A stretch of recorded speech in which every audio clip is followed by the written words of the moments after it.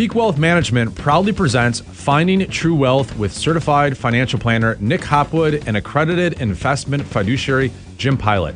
Nick and Jim believe by making simple, good financial decisions, you can retire with confidence. And now, let's turn it over to your hosts, Nick and Jim. Welcome everyone to episode 115 of the Retire with Confidence podcast. I'm Nick. And I'm Jim. And today we're talking about our second house, our moving. But before, I gotta explain, for those who are listening only, you're missing out on my face shield. They probably can't even see it because it's clear. You can go if you're watching on YouTube, you can see I have my face shield. I was at Costco on Saturday, struggling to breathe through my mask, like normal. I think many of us hate the mask, but for some reason I hate it more than you do. I'm willing to bet that. So this couple, they were, in the same aisle, and I noticed they had the mask or the shield, and I said, I hate this mask. Where did you get the shield? And they said, right over there. And they pointed, and I was like, yeah, awesome. So I found impulse buy. But you know what? 10 shields for $8. What a deal.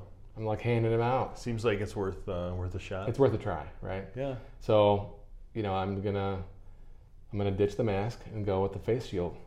Yeah. What do you think? I like it.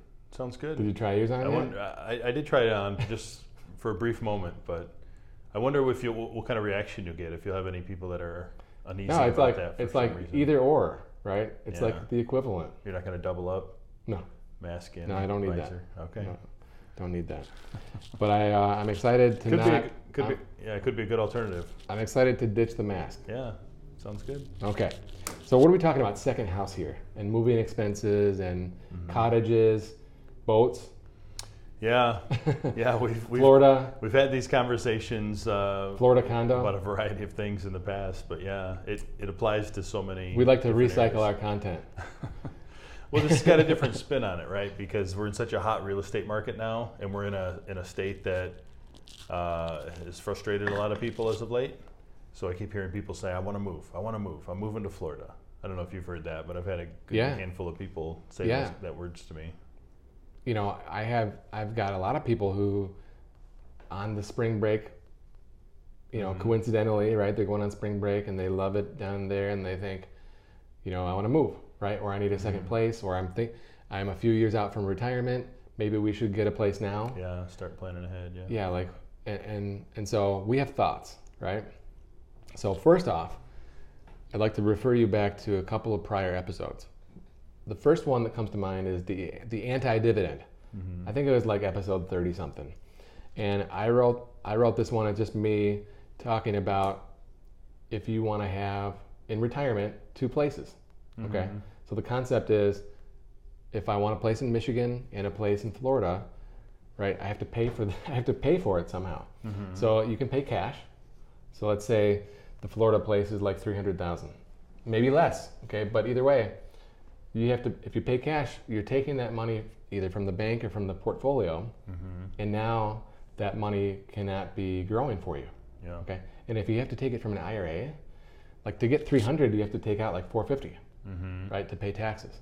Right. So now you're actually, way behind. And then this new condo, it has taxes, association, maintenance, right, all these other things that are associated with it. So instead of getting the dividend on your $300,000, there's no dividend, and you have to pay all these extra fees with the new house. Yeah. So I call it the anti-dividend, yeah. And I lay it out beautifully in that episode.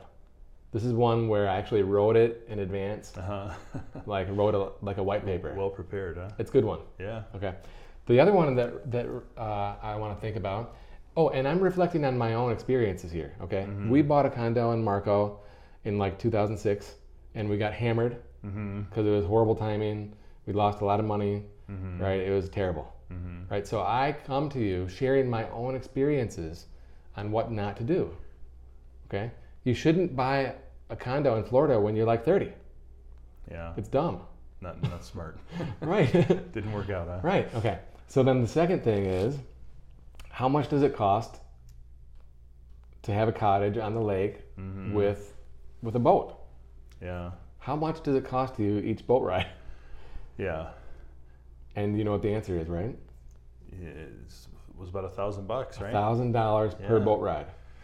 Yeah, I think that, I mean, both examples you've just shared, you know, the boat, the condo, all these different things, I think they all have way more unanticipated expenses than people ever imagine. Right. Even if you think you do a good job of thinking through everything, there's always something. There's Yeah. always costs more than you anticipate.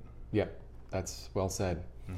So we're actually moving right now, okay, and building. All right, so I'm going through this situation right now, okay, and not only does moving is one of the worst things ever, but now building in this environment with the price of lumber and everything, I mean, I feel like it was a bait and switch because the price is so much higher than they told me it was going to be in November. Right. Okay, Just you because the wouldn't cost believe it. of 2x4s and plywood and everything's just gone through the roof. Yeah, and we got to have, you know, what else? You know, what do we have to have? You know, an upgraded front door. Okay, and blinds. The window treatments. Yeah. Like I thought I was done with this stuff, but I renewed myself. No, you. I re-upped. It's very fresh. Yeah. Yeah. So like we have to move to the lake and then move again in the fall. Right. So I got to move twice. Right. So I'm not looking forward to that. Okay. So enough about me, right? But let's talk about if you're thinking about retirement and a new place. Okay. So these are real things that I've seen and witnessed as an advisor. So if you come to us and you say you want to retire this year, and you lay it all out, give us all the info, and we say green light, right? You're good to go, right? And then next year, a year from now, then you come back and say we want to buy a condo in Florida for $250,000. We want to keep our place in Michigan and buy the place in Florida. Okay, what do you think I'm going to say? It's not good anymore. It would have been nice to know this yesterday, Yeah. right? Yeah. You know, we could have planned ahead. So when we run the new numbers, what happens is you either have to pay cash, which dramatically reduces the portfolio, or you have to have a mortgage, which dramatically reduces your monthly cash flow. Yeah. Increases the need. big Yeah. time. So now your withdrawal rate maybe creeps above 4%, and you feel cash poor because all the money's going towards two houses. Okay. And so my advice is to do not do this after you retire without running the numbers first. Yeah, it definitely needs to be built into the plan. It needs Correct. to be. That's a conversation that needs to be had before you pull the trigger. Correct. Now let's say you're 4 years out, okay? You're 4 years out from retirement, and we run through the numbers, right? What would we do? We'd have a base plan that says, if you keep doing what you're doing, here's what it's gonna look like, and here's things that we can recommend to optimize or improve your position, Yep. right? To make sure that we have 100% probability of success. What is one thing that we could do to make your plan not as good? What is one thing we could make?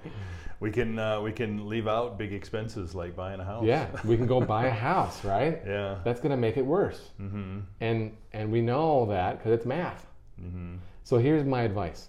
If you know that you want to be in Florida or South Carolina or whatever, okay, compare that plan to the base plan Right. and say, is it worth it? Okay, or maybe the new base plan is just one place down south, right? Yeah, but we really need to be able to run some what if scenarios. Yes. And even if you're not sure, right? Even if it's not, we think we want to do this, but what if we wanted to do this? How does it look? I think that's such an important thing to consider because, like you said, I mean, the whole anti-dividend thing, right? And you're Yeah. not just spending that money. Even if you have that in the bank, there's that much less money that we can earn on that we can use to supplement, retirement income. Correct. So if I'm 4 years out and I know that I want to be in warmer climate, I would be looking at the base plan, looking at the plan of just having a place down there, and then looking at the plan if I wanted to have both, right? And some people are really well off, and it's not going to hurt them, and then they can do that, right? Right. But if it makes it tight, I think you should really, think carefully about it. Yeah, and if you have that conversation 4 years in advance, now we can start planning for it and say, listen, if this is really a route you want to take, here's what we need to do with these last 4 years of work, right? We need to put away X amount of dollars, or we need to, trim some expenses, whatever it is, but we can show you what it would take to make that scenario work with confidence. Yeah, and what are the consequences, if it's tight, right? What are the So maybe the consequence is, hey, if I want to have these 2 properties, I'm going to have to save an extra whatever per month into a house fund over the next 4 years, which might make me feel more tight today. Right. And if it does, right, if it makes your cash flow not optimal, maybe you know that, hey, I don't like living this tight to what I have, so maybe this isn't a good idea, or maybe I need to think about selling the place here, or downsizing here and then moving there, right? I mean, go over whatever those scenarios are. It's good advice. So I think I covered everything. I just would say, reiterate, it's always going to cost more to move, because if you're building new landscaping, right, window treatments, the blinds, the upgraded carpet, the upgraded cabinets, upgrades everywhere. Well, the deck, and then you got to get the fire pit in the deck, and then you got to, it just goes on and on. Yep. And I think there's other, unanticipated expenses as well, like moving expenses, right? And what if you can't fit all the stuff into the new house? One truck. Or one truck, right? And you're not ready to get rid of it. So now here comes the storage unit, right? So you put the stuff in the storage unit, and maybe you don't get to cleaning that out for It's got to be climate controlled storage. Yeah. That's $500 a month, right? Yeah. Like all these extra expenses. Yep. So yes, our advice, right? If you want a second place, listen to the first podcast. It's audio only, unfortunately. And then I think the second one is audio only as well, the pontoon boat ride. And then listen to this one twice because it's so good. Seems like good advice. Yeah. Yeah, but I think you're wise to come in and have a consult if that's something that you were looking to do. Yes. So if you are thinking about retirement in the next few years and you like the idea of having a place down south, who doesn't, right? We can help you decide if it makes sense for you, yes or no, or if not today, what do we have to do tomorrow to make it happen? And you can schedule that consult at peakwm.com. You've been listening to certified financial planner Nick Hopwood and accredited investment fiduciary Jim Pilot on the Finding True Wealth podcast, sponsored by Peak Wealth Management. You can learn more about Peak Wealth Management by visiting peakwm.com or follow on Twitter at nhopwood1.